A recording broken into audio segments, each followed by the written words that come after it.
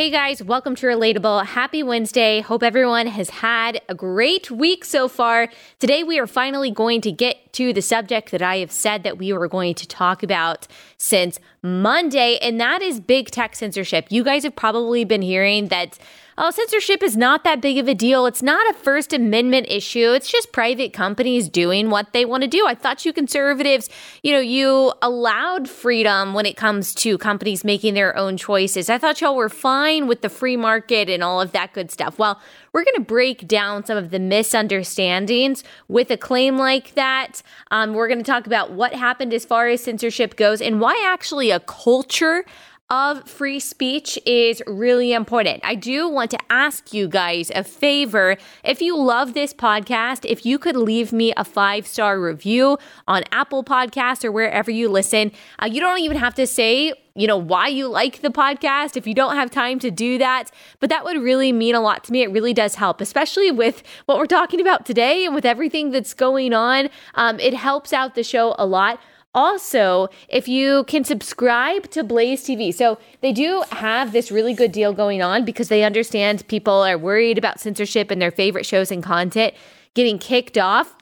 So they're offering a $30 discount on annual subscriptions for a limited time. So you can go to blazetv.com/Allie or blazetv.com. You can subscribe, year-long subscription, $30 discount, which is a really big deal. I think you can probably use promo code Allie, but I don't even know if that's necessary. They do have this discount going on for a limited time, blazetv.com. So if you're worried, a lot of you have asked me, okay, are you going to be able to stay on Instagram? Or are you going to be able to am I going to still be able to listen to your podcast? Well, there would have been one time when I would have said, oh, you don't need to worry about that. And hopefully we don't have to worry about that, but you just never know. The idea or the things that have gone on for the past week have kind of made us realize that things can happen very quickly. So make sure you subscribe to Blaze TV, $30 off. It's a really good time to do that. If you love this podcast, leaving a 5-star review would mean a lot to me. Okay, let's go ahead and get started. If you don't know what's been going on over the past week, hopefully you've listened to the other episodes this week where we've talked about, the storm into the Capitol and all the craziness and all of the illegality, the criminality that went on last week and kind of how we've been wrestling through that. There has been a backlash, not just in the reaction of people, not just political backlash, but there's also been a big tech backlash. So after all of this happened, Trump's personal Twitter account got suspended. Twitter deleted tweets written by Trump from the POTUS account. So the POTUS account is used by every president. So they didn't take down the POTUS account, but he can't access it anymore. And all of the tweets that he did send from that official POTUS account, President of the United States, if you didn't know, were taken down. Facebook permanently banned Trump. So Reddit, Twitch, Shopify, Twitter, Google, YouTube, Facebook, Instagram, Snapchat. I don't know if it would be hilarious if Snapchat didn't ban Donald Trump and that was how he was communicating with the American people and used all the filters and all that great stuff. That would have been really 2021, but that's not what happened. He was also banned from TikTok. That would have also been a hilarious way for the president to continue to communicate with the American people if he was doing the dances and popping up and trying to send his messages through TikTok dances. Again, unfortunately, we don't get to enjoy that. Banned from Apple, banned from Discord, Pinterest, Stripe, Amazon cloud hosting. Now, you would think that everyone on the left is applauding this, and a lot of people on the left are applauding this. Even the so-called champions of free speech in the media class are applauding this, saying that this is a great and wonderful thing. Even some people on the right are saying this is a good thing. Now, the ACLU actually came out against banning Trump from Twitter, which is surprising because the ACLU has been on the liberal side of most issues for the past at least 30 years. Now, not every single issue. I'm not saying they have been wrong, in my opinion, on everything, but they are a liberal organization who stands for liberal values and who promote liberal causes, even at the expense of civil liberties, in my opinion. But in this case, here's what they said. The civil rights organization, which often fights against conservative, this is actually the Blaze reporting this. The civil rights rights organization, which often fights against conservative causes, released a statement Friday expressing concern that the movement to deplatform Trump could be a slippery slope with eventual unintended consequences, especially for minority groups.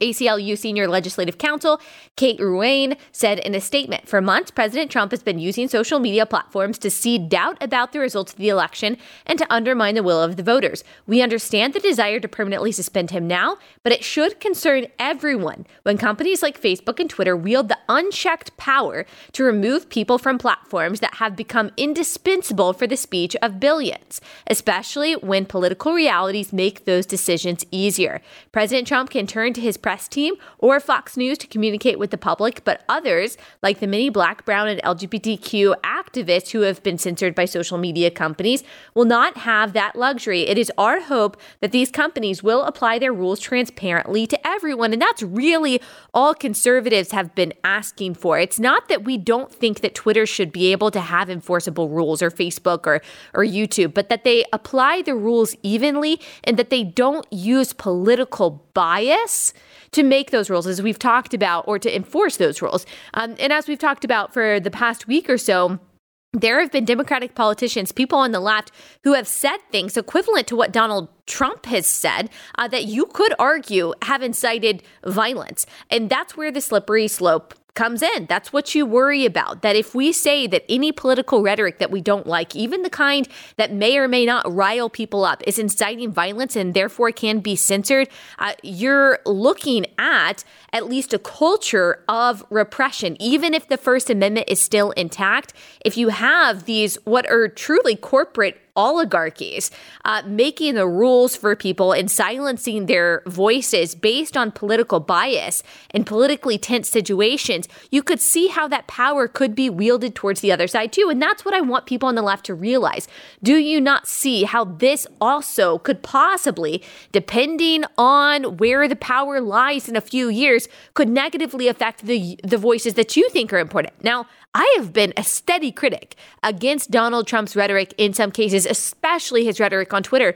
And a lot of people disagree with me on this. I think that if he would have showed more restraint, especially in his social media behavior, that he could have won in a landslide. I think people wanted stability. People wanted normalcy. People did want decency and decorum. Especially with the craziness of the past year, a lot of good policies by Donald Trump. But I think that his lack of decorum, his lack of restraint, his bombastic and dogmatic nature, especially on social media, really hurt him. So I have been a big critic of Donald Trump's tweets. And I agree that some of his rhetoric has been very irresponsible. I think some of the rhetoric at the Capitol was very irresponsible. But I think that we just have to be fair in applying that standard to everyone and to not take the leap of saying, yes, this speech definitely incited violence if it didn't explicitly do that, because then you're looking at the justified censorship of all kinds of different voices on the right or the left. And then we don't have a society of free speech anymore. Again, even if the First Amendment is technically intact. Even Germany's Angela Merkel has spoken out against Twitter's ban on Trump, and she is not a fan of Trump. I would say that she might not even be a fan of the United States, but she is actually coming out and saying free speech is important. And this is a place where I wouldn't say free speech really thrives. So Angela Merkel says this is the statement that her spokesperson said. The chancellor sees the complete closing down of the account of an elected president as problematic. He said at a news conference in Berlin, rights like the freedom of speech can be interfered with, but by law and within the framework defined by the legislature, not according to a corporate decision. So I disagree with that, obviously, and that's what I'm talking about, is that Germany is not some bulwark of free speech that we should be looking to. Like, he thinks that free speech should be limited, and it should be limited by law. His real contention with it is that a corporation did it, and I don't think that's right. But they are speaking out against it. They do think that it's problematic because they at least can see, and the ACL at least can see, how this could negatively affect them as well. And that's all I'm asking for. Just see what this precedent sets for other people. And, I hear people say, well, I'm never going to spread fascist propaganda. I'm never going to incite violence. I'm always going to follow the rules, so it's not going to affect me. That's very naive. That's extremely naive. Like, don't you see how those standards are so subjective and it depends on the people who are in charge? And if someone who disagrees with you and might even find your leftist or progressive ideology dangerous as propaganda, that they could censor you, would you think that's fair? No, I don't think that you would. So that's not all. They also, these big tech companies, Google, Apple, Amazon, band together to take down Parler, which was a Twitter-like company. And I'll get into that story and how scary and problematic that is in just 1 second. But I want to tell you guys first about a sponsor that I've told you about before, and that is Fundrise. So in 2021, I'm going to use a fancy term that you've probably heard before, a diversified portfolio is very important. You need more than just like your traditional mix of stocks and bonds and mutual funds. You really need private real estate. Studies have shown that portfolios with an allocation of private real estate generally delivered a better risk-adjusted return with more annual income and lower volatility over the past 2 decades, thanks to its track record of consistent performance through multiple market cycles. And that's why Fundrise exists. This level of powerful diversification is now available to you through Fundrise. They make it really simple and really accessible. It provides access to diversified portfolios of private real estate to all investors with their industry-leading, easy-to-use platform. It makes investing in private real estate as easy as investing in stocks and bonds or mutual funds. Their team of real estate professionals carefully vets and actively manages all of their real estate projects. They have a very easy-to-use website, so you don't have to worry about going there and have no idea what you're doing. They make it very user-friendly. You can track your portfolio's performance and watch as properties across the country are acquired, improved, and operated via dynamic asset updates. So you can see for yourself if you go to Fundrise, that's fundrise.com/relatable. You can see how 130,000 investors have built a better portfolio with private real estate. 130,000 investors have used Fundrise to do that. It takes just a few minutes to get started. Go to fundrise.com/relatable today. It is fundrise.com/relatable. All right, let's talk about Parler. So Google took Parler off of its app store. Apple took Parler off of its app store. Amazon cut Parler off of its web hosting service, forcing it to find a new host or to shut down. And right now, it's not available. And so what we hear so often is, oh, you don't like Twitter? Just go to a different platform. Or you don't like this social media site and how they run their site? Well, you should just build your own. Okay, well, that's exactly what Parler did.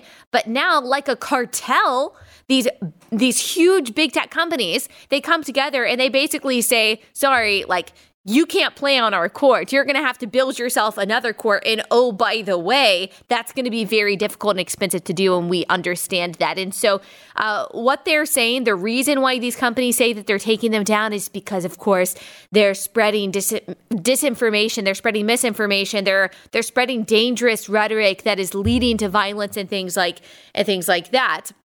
Parler is a small company. And so even though they have rules against illegal conduct or illegal content being spread on their platform, even though they have rules against incitement of violence, they do not have the manpower yet to moderate all of this content. And so Apple is saying, look, you got to moderate all this content. You got to take this content down on a regular basis, or else we're not going to host you on our Apple or on our App Store. Google said the same thing. Amazon basically said the same thing. And Parler even said, look, we've got a team of volunteers. We'll do it. We'll figure it out. We can't afford to pay these people right now, but we'll get volunteers to moderate. And they said, oh, no, sorry, we just don't think that's going to be enough. So yeah, we're basically going to shut you down. See, the hypocrisy in this, you might be listening and say, well, that's whatever Google and Amazon and Apple want to do. They're just a private company working in their best interest, in the interest of the people and public safety. No. That's hypocrisy. Because if they really cared about public safety, like if they really cared about abiding by those rules and having regular and consistent moderation of, what's illegal content or dangerous content, then they would also be threatening Facebook and Twitter in the same way, but they're not. There's loads of misinformation and disinformation on Facebook. You think there aren't violent threats on Facebook? You think people haven't been doxxed on Facebook? You think people aren't sharing criminal activity and pornography on Facebook? Of course they are. Same goes with Twitter. All of that content can be found on Twitter. All of that content can be found on YouTube and Instagram as well. And a lot of that content is never moderated. It's reported, but it's never blocked. It's never taken down. And so the real reason why these companies are coming after Parler is because they don't want the competition. They don't want the competition. And that is when they seem to be acting like some kind of cartel or acting like some kind of monopoly against the little guy. So you can't simultaneously say that, oh, this is fine. This is just the free market. Why don't you create some competition? Oh, by the way, these big giants that you can't possibly win against because they have so much of the market share. Google has 90% of the market share. They're going to come and they're going to take down the competition. That's not the free market. The market is no longer free. And look, I used to be very recently a conservative who said, you know what? I might not like the censorship that happens in these companies. I might not like a lot of things that they do, but they are private companies. They can deplatform the people that they want to deplatform. Not realizing the very basic principle that a culture of free speech is also important, not just the First Amendment, because you can have the First Amendment, which I do think is so important. It's so important for the government not to stifle speech. It's so important for us to have that protection. But if you don't have a culture of free speech, and if you have these corporations that have so much unprecedented, that is such an overused buzzword right now, but it truly is, in history, unprecedented power. We have this corporate oligarchy who makes a lot of decisions for our lives, who really influences how freely we can move. Like if you're talking about what airlines allow you to do, how freely we can speak and share information, the things that we can know and say. They're basically an oligarchy. And when they are making the rules that are actually against the First Amendment and do not promote a culture of free speech, when they are trying to drown out competition in a way that is not fairly applied to other companies like Twitter and Facebook, then you're no longer really living in a free society. A culture of free speech is just as important as having legal free speech, is having the First Amendment, because laws actually follow culture. So if our culture starts to believe that all political opposition and all unpopular opinions is inciting violence, even if it's not explicitly inciting violence, if you see all forms of dissent or disagreement as dangerous misinformation, as harmful rhetoric that could lead to bad things, then you are only going to allow for a very small minority of voices, and then you do have a culture of tyranny. You do. So people are saying that this is not a free speech issue. Don't understand that it's a lot more complex than just saying, well, the First Amendment still exists. And so you don't even need to make a constitutional argument. First of all, I am not taking constitutional lessons from people who think that the First Amendment doesn't matter when it comes to a Christian cake baker.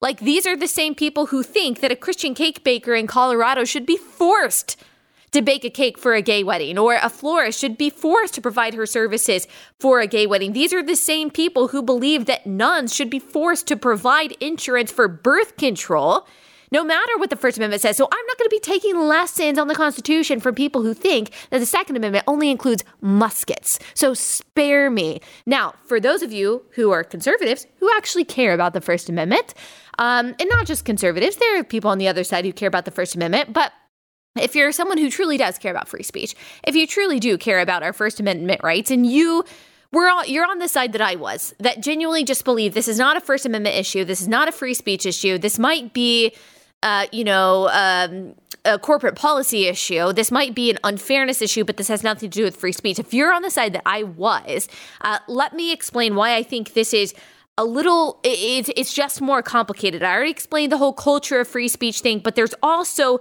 a legal part of this. This is not just private companies. These are not just cultural issues. There's also a political and legal part of this, and it has to do with Section 230. So Rachel Bovard, she's a policy expert out of DC. I've had her on the podcast before. Go back and listen to the episode I did with her a few weeks ago.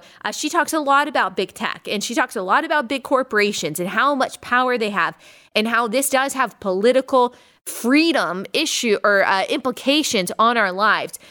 So she wrote in USA Today about Section 230, which kind of outlines the rules for these internet platforms. Let me read you some quotes from her article. Quote, internet platforms would receive a liability shield so they could voluntarily screen out harmful content accessible to children, and in return, they would provide a forum for true diversity of political discourse and myriad avenues for intellectual activity. So that is why Section 230 was originally set up. So they could kind of function as both a platform and a publisher. So that means that they could be a platform in the sense that people could share their opinions and that these platforms were not liable for the content that was shared. So I would be able to post on some internet forum. I'd be able to post on Yelp. I'd be able to post on Twitter, and Twitter would not be liable for something that I said. They couldn't be sued for something that I said.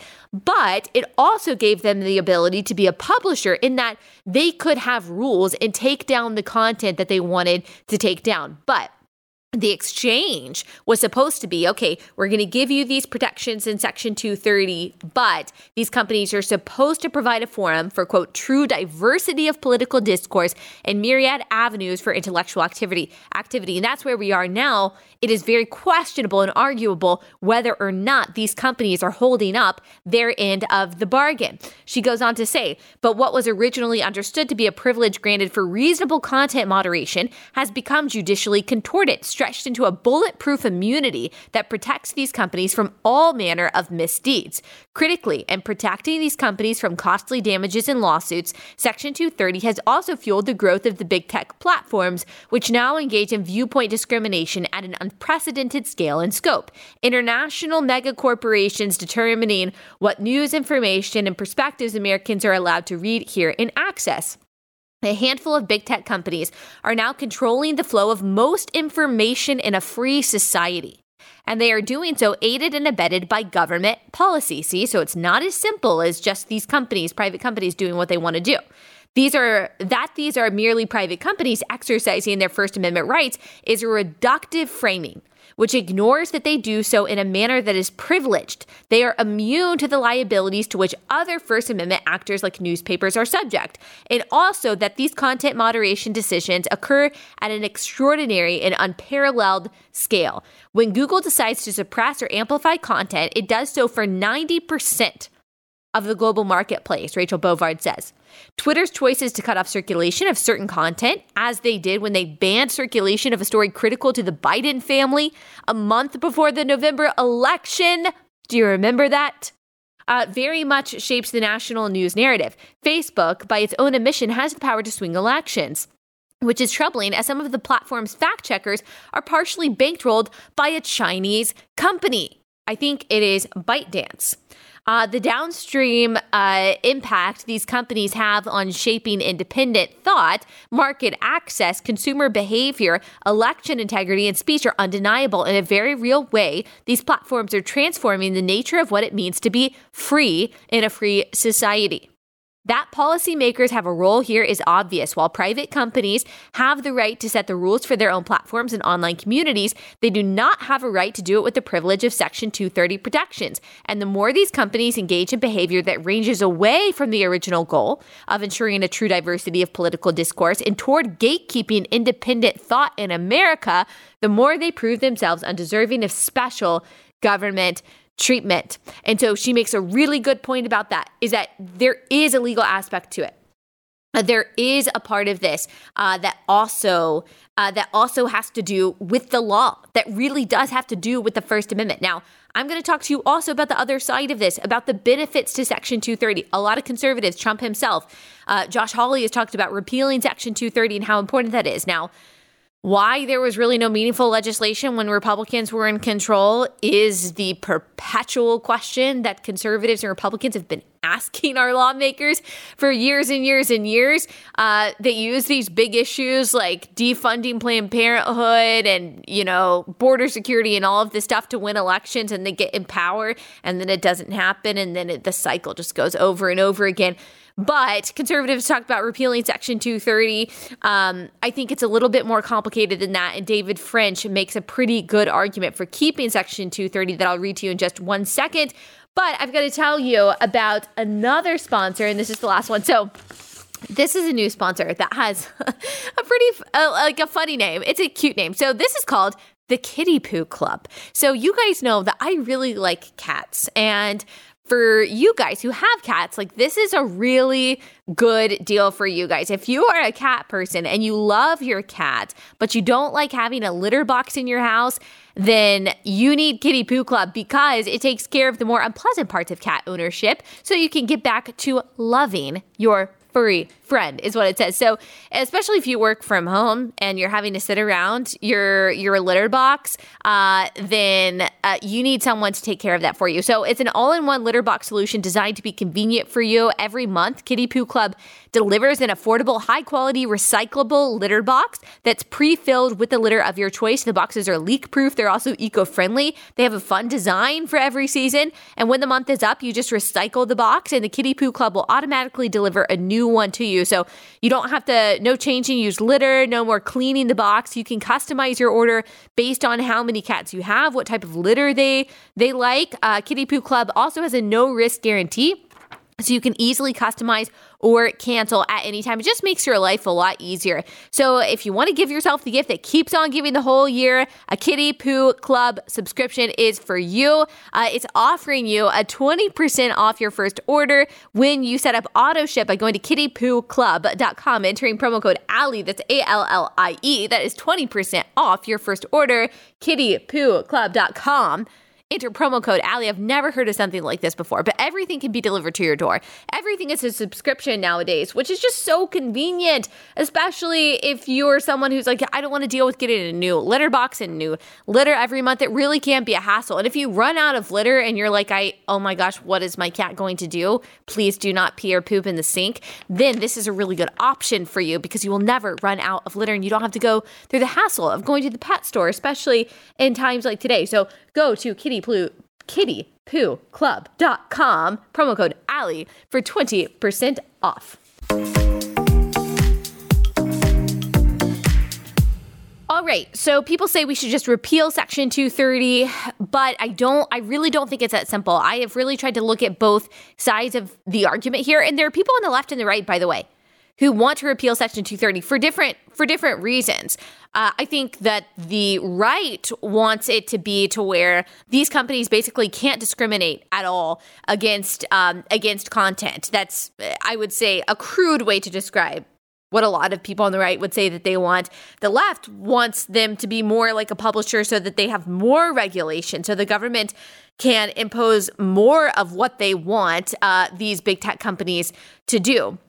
And Section 230 could theoretically accomplish either one of those things. But David French, he argues that Section 230 actually prevents censorship, like political censorship, by giving social media companies the benefits of being both a platform and a publisher. So again, they're a platform in the sense that they're not liable for what you say, but they're a publisher in the sense that they can remove bad content like porn or threats or doxing. He argues in Time Magazine that if you take this away, then the websites, these sites become publishers, then they're liable for everything that you put on their site, which means that they are going to go wild on censorship, because they're certainly not going to allow anything on their site that they cannot personally verify or vouch for, which will actually give even more power to these big tech companies, because they're the only ones with the resources to moderate and filter out a lot of that content that they don't want to be liable for.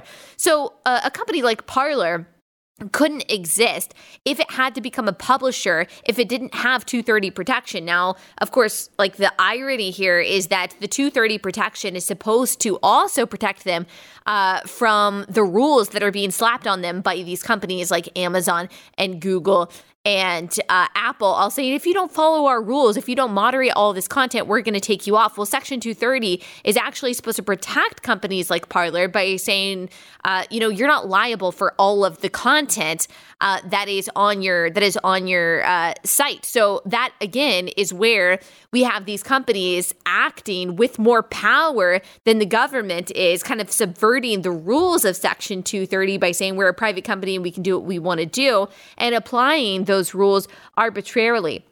So my question is, to someone out there who knows more about this than I do, who has done more research, who is an expert in all of this, like, what is the answer? Because I don't think it can keep going how it's going. Like, we can't have Twitter and Facebook, who control so much of our information and who really can sway elections, who do a terrible job of moderating the content on their site to make sure that there's no doxing and no abuse and no threats and no illicit content.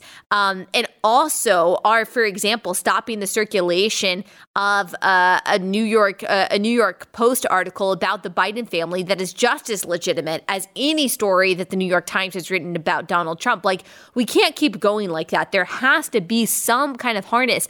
At the same time, I see the importance of Section 230, that they have to be able to have enforceable rules without being liable for everything that is on its website, or else these competitors like Parler, even though it doesn't exist right now, it wouldn't be able to exist because it wouldn't have the protection that's needed to be able to not be, again, liable for the content that is on its site.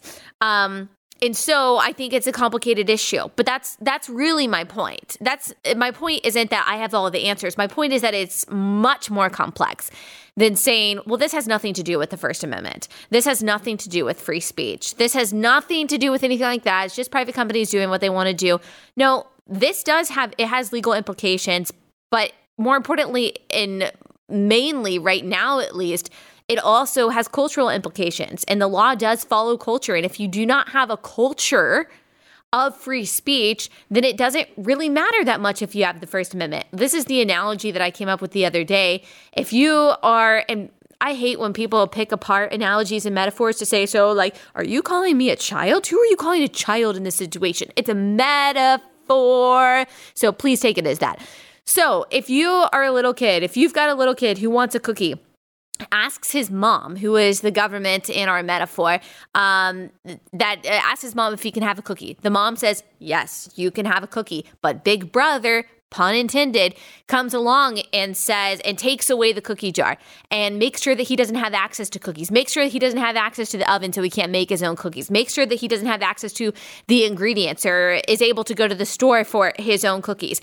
If Big Brother, who in our metaphor are these big corporations, takes away the little brother's ability to get his own cookies, it really doesn't matter if mom says yes. Technically, he is free to have a cookie, but is he really free to have a cookie? No, he still lives in this repressive environment where Big Brother comes along and makes sure that he can't have the cookie that he wants. So you can't just stand there as a bystander to this family situation and say, well, yeah, that little kid is totally free to have a cookie. Well, not really. Is he really free to have a cookie if Big Brother is making sure that he can't have a cookie? And cookie in this case is free speech, saying the things that you want to say.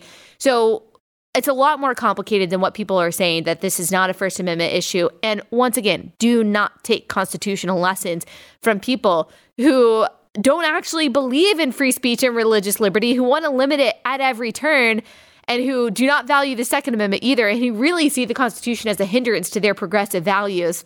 They have no leg to stand on when it comes to schooling us on what the Constitution means and its importance.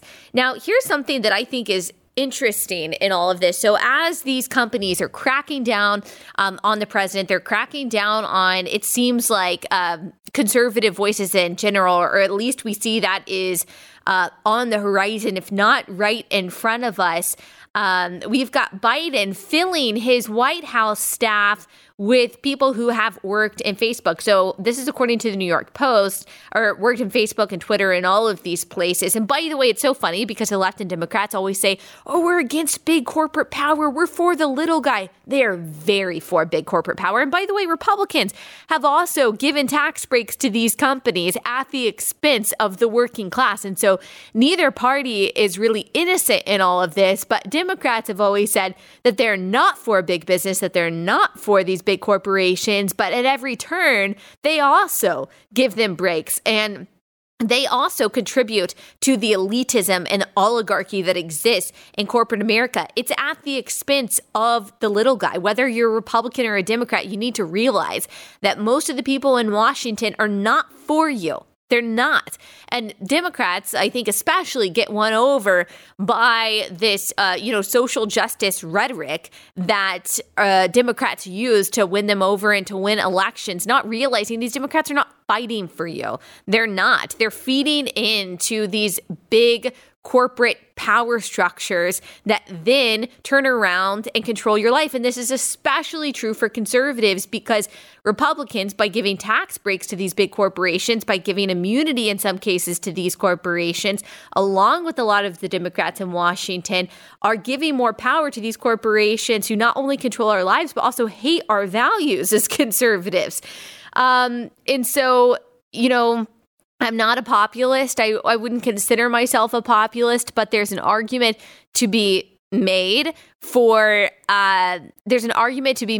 not giving so much power and so many cuts and so many shortcuts and so many breaks to these big corporations, and using that political capital and using that using whatever power and funding you have to help the people who actually need it. Now, speaking of all of that I went on a tangent because I was talking about how Democrats always say that they're for the little guy. They really are for big tech. They really are for these major corporations.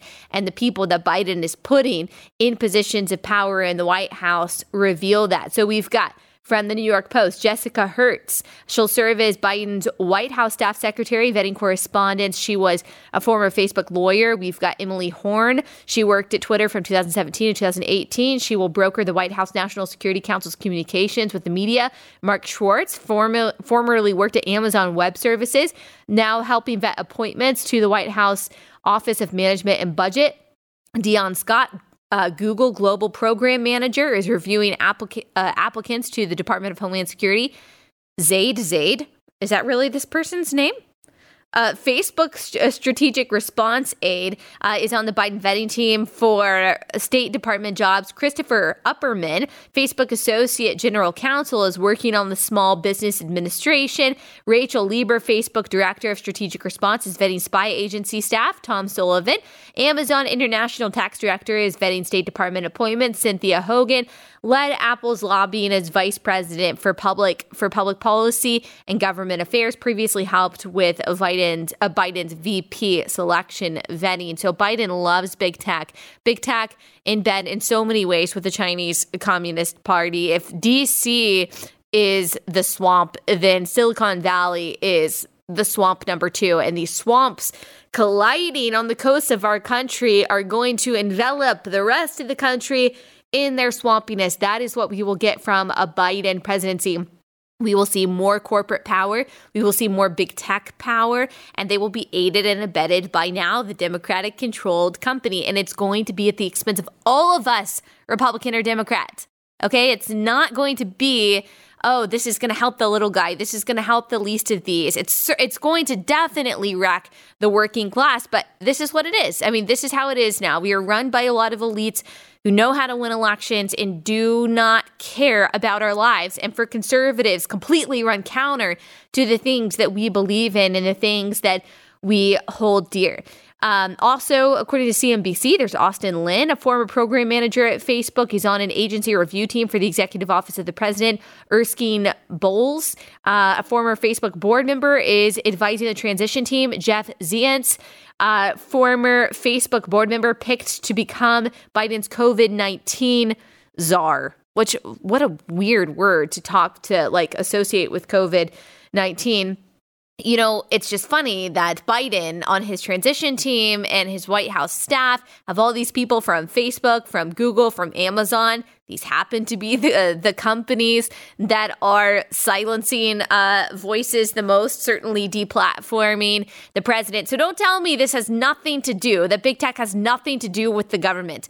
Yes, they're in bed with the government. They're also, in some ways, catering to foreign regimes that hate us. Don't you understand that so many in Washington, D.C., especially, I would say Republicans and Democrats, but especially on the Democratic side, truly hate you.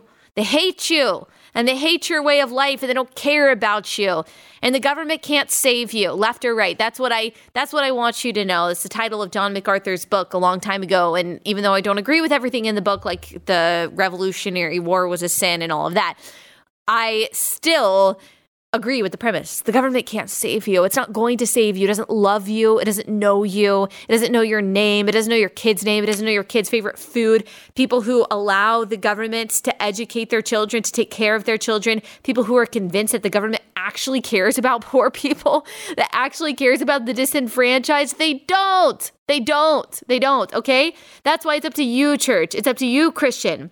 It's up to you, individual. It's up to you, mom, dad, employee. If you want to make change, if you want to take care of people, do it yourself.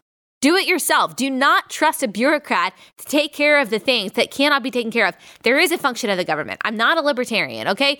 I'm certainly not an anarchist. I think there is a role of the government. I think the military is important. I think that we are to pay taxes. That's a biblical idea. I'm also not a theocrat. There is no biblical precedent for imposing a theocracy on people who don't hold to that belief, certainly not in the New Testament. There is no biblical precedent for a theocracy. Of course, I do believe that the government should be a moral institution looking to the Judeo-Christian ethic of right and wrong and good and bad and lawmaking. And I know some people don't like that, but there is a depiction of Moses at our state's capital for that reason. He's the first human lawgiver. Those are the values that America was founded upon. But I'm not for theocracy. I'm not a libertarian. I'm not an anarchist. I do think there's an important role of the government to protect us and to protect our freedoms. But don't put your hope there. My goodness. And especially anyone who claims that they are going to do things for you to advance your life and to make your life better. The best thing that the government can do for you is leave you the heck alone. Leave you alone, protect your freedoms, protect your safety from enemies, foreign and domestic, and allow you to pursue your happiness and your life and your liberty. That's what the government is good at. And that is why its power is so important to be reined in. But we're going to see the government grow, its power grow exponentially over the next few years, right alongside the growth of the power of big corporations and big tech. I also think that there is probably not a coincidence that Josh Hawley and Ted Cruz are being attacked so viciously, not just for saying, hey, we're going to push back against the electoral outcome of the election, but also because these have been the two guys that have actually tried to push back against big tech. I don't think it's a coincidence that, for example, people are talking about putting them on the no-fly list. Like, you can disagree with what they were going to do, like I do, by the way. I didn't think that what they were going to do was right on January 6th. However, them being on the no-fly list and being told to resign because they were going to peacefully and rhetorically lay out their case of election fraud, that's crazy. Again, you're setting up such a slippery slope that I think it's so important for you to see how it could affect the other side as well. Also, there's this whole virtue signaling aspect to all of this. The Apple, Google, and Amazon pretending that they're virtuous for taking down Trump, pretending that they're virtuous for shutting down Parler, when they are catering to the CCP, the most racist, xenophobic, oppressive, repressive regime that exists, colonizing Africa, this regime, the CCP, colonizing Africa, colonizing South America, preying upon the poor and the oppressed, And so these companies cater to them at every corner. They're pretending like they're virtuous for shutting down speech here. Remember, Twitter still allows the dictators of Iran and Saudi Arabia and the propagandists in China to have Twitter accounts and to spread their propaganda freely, but they think they're virtuous for taking the account down of the president of the United States. I mean, it's just crazy. It's the same thing that they do as they, support social justice here. They support Black Lives Matter here. And yet, just like the NBA, they turn around and they also support the most racist and repressive and suppressive and oppressive regime that exists, the CCP. It's all a big virtue signal. These are not virtuous companies. The motto of Google used to be, don't be evil. Apparently, they've dropped the first word of that motto. Frederick Douglass says something that I think applies here. He says, liberty is meaningless where the right to utter one's thought and opinions has ceased to exist.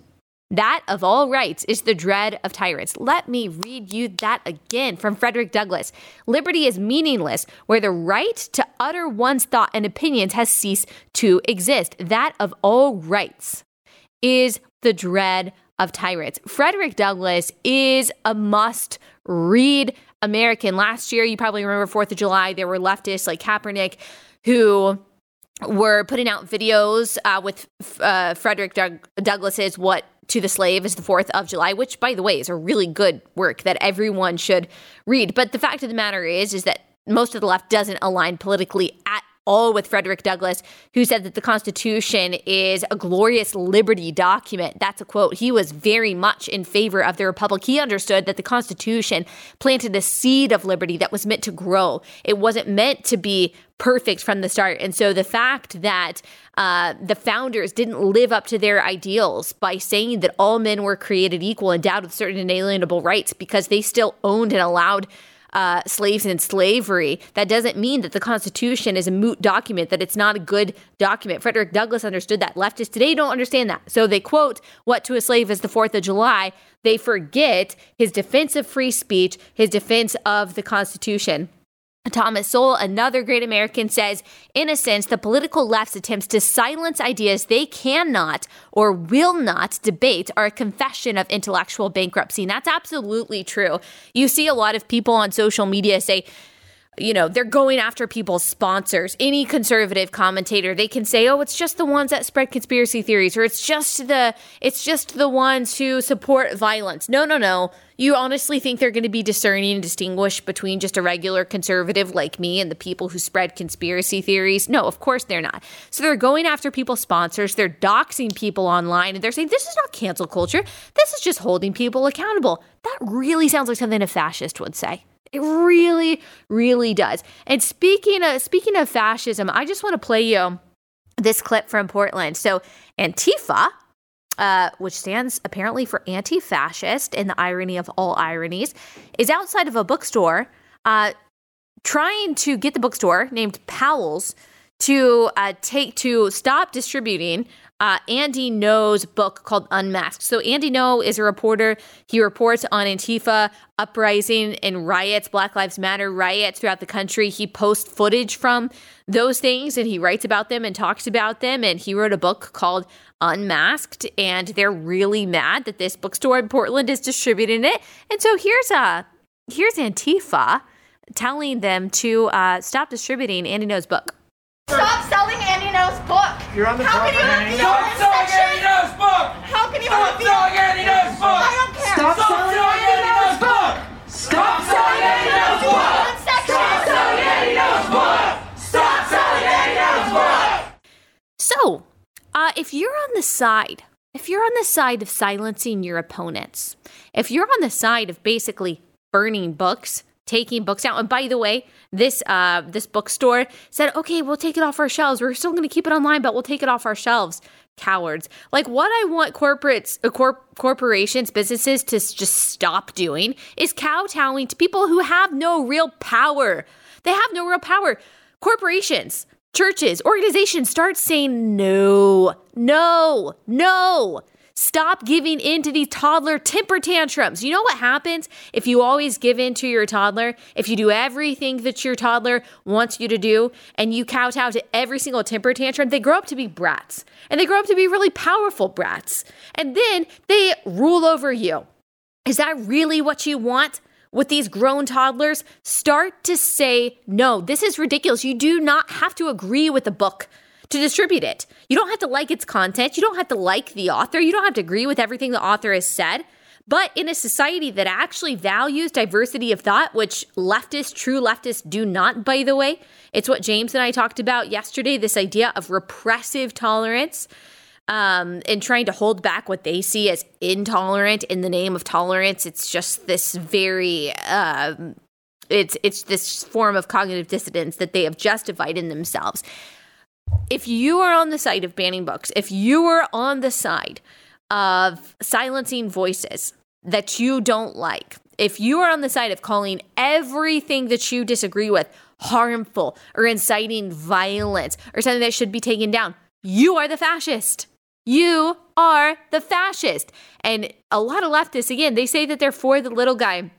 They're against these big corporations. They're against Amazon. That's not true, because they're really for all of these companies, these big companies, when they virtue signal, when they say their social justice lines, and when they silence the voices that these leftists don't like.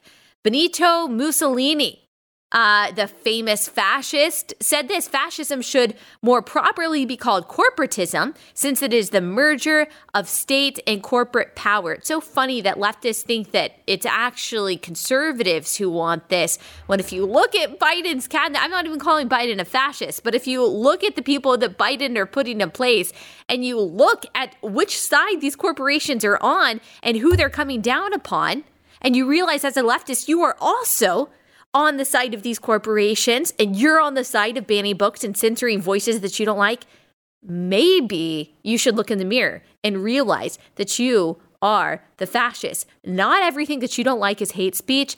And by the way, the First Amendment does cover what you consider hate speech, what I would consider hate speech too. Guess what? I, as a conservative Christian, think you, as some far left progressive, I think that your ideology is dangerous. Like, I think it's really harmful. I think some things that you say could be labeled as hate speech. I think a lot of what you say is misinformation and is complete propaganda. It's totally untrue. I think most things that critical race theorists say are conspiracy theories, basically. They're not reality when it comes to history. And I do think that that kind of stuff can gin up violence. And guess what? I don't want to silence you. I don't want you to be deplatformed. I don't want you to be taken off Twitter. I don't want you to be cracked down upon. I don't want you to not feel like you can't protest peacefully or that you can't speak out about what you believe in. I don't want to silence you.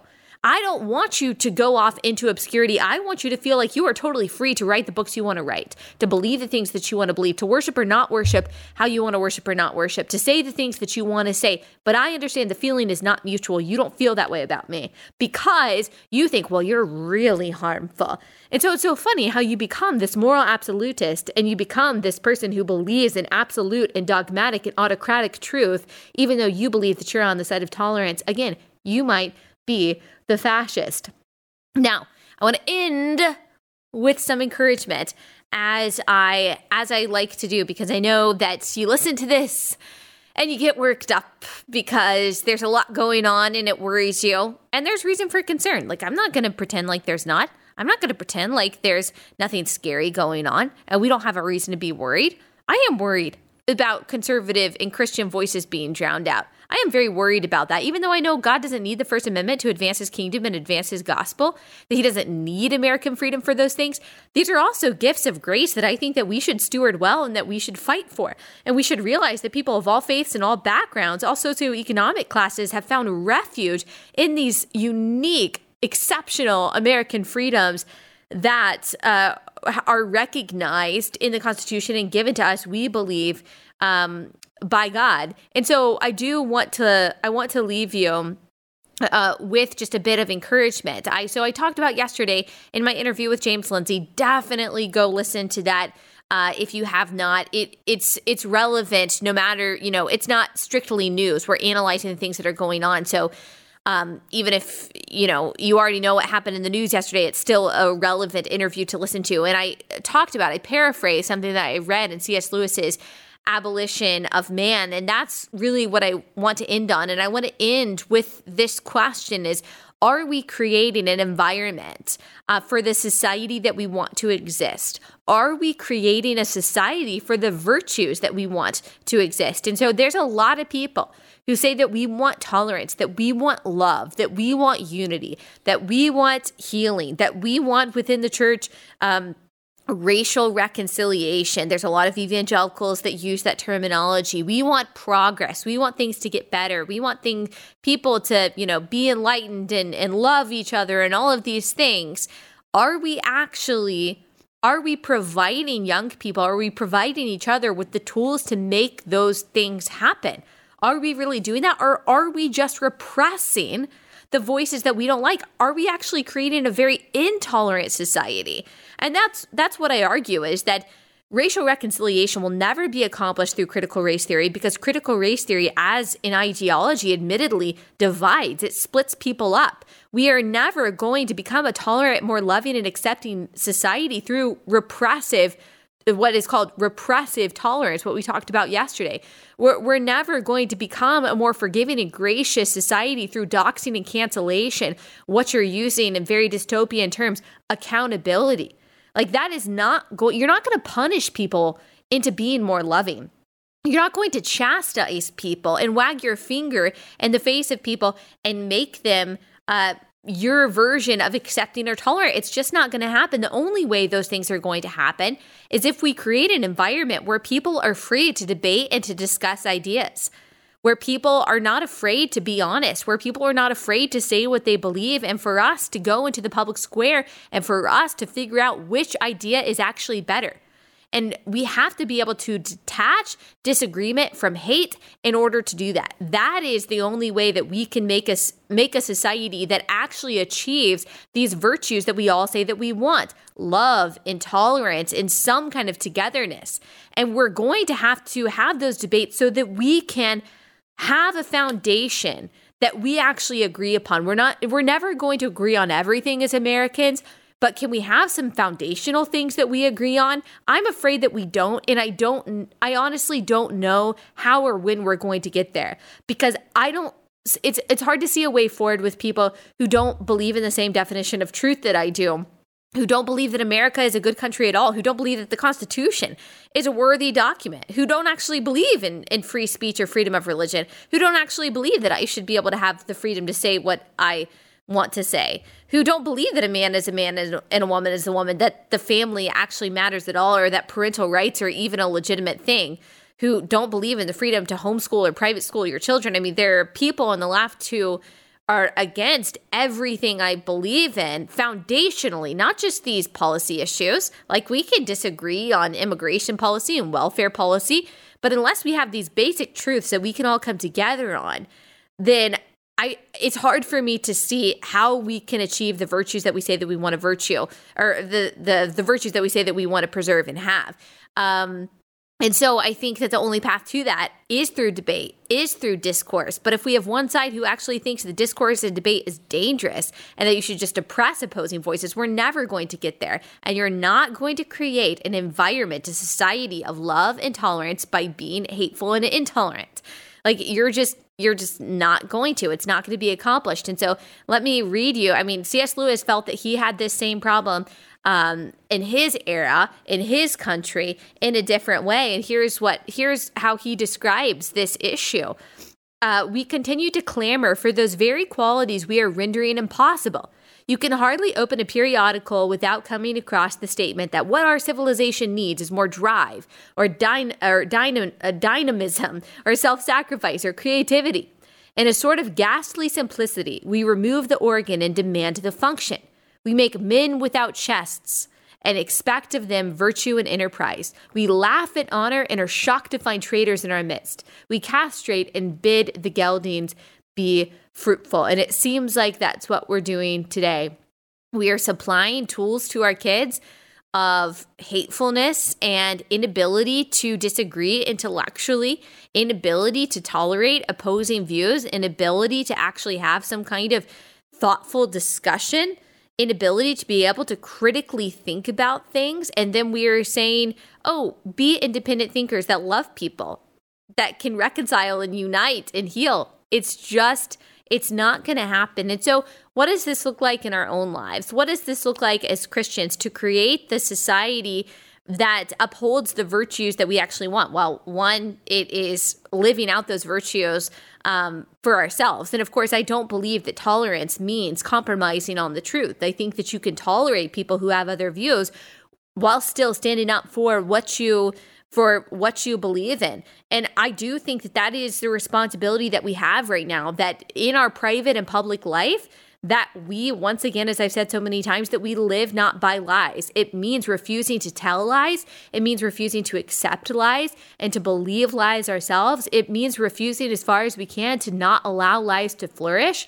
And so that means if you've got a child that is in school and they are being shoved critical race theory nonsense about how America is this awful and oppressive place without condition that you know isn't true. They're learning virtues. They're learning about biology that in a way that is not true. It's time for you to stand up to the school board or to the teacher in a kind way if you know that your pastor is preaching something that is not in accordance with Scripture, whether it comes to justice or any other issue.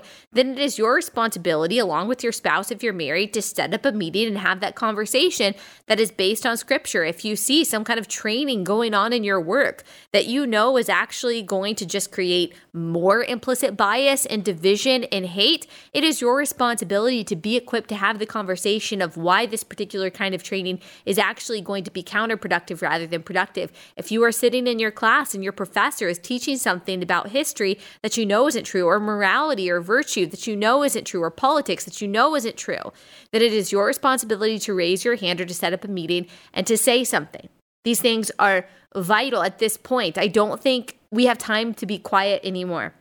We have to fight for the virtues that we actually want society to exist. That is not going to happen unless you speak up and you are willing to represent your views in a way that is thoughtful and intelligent. And I have a list of resources on my website, allybethstuckey.com/blog/recommended-resources.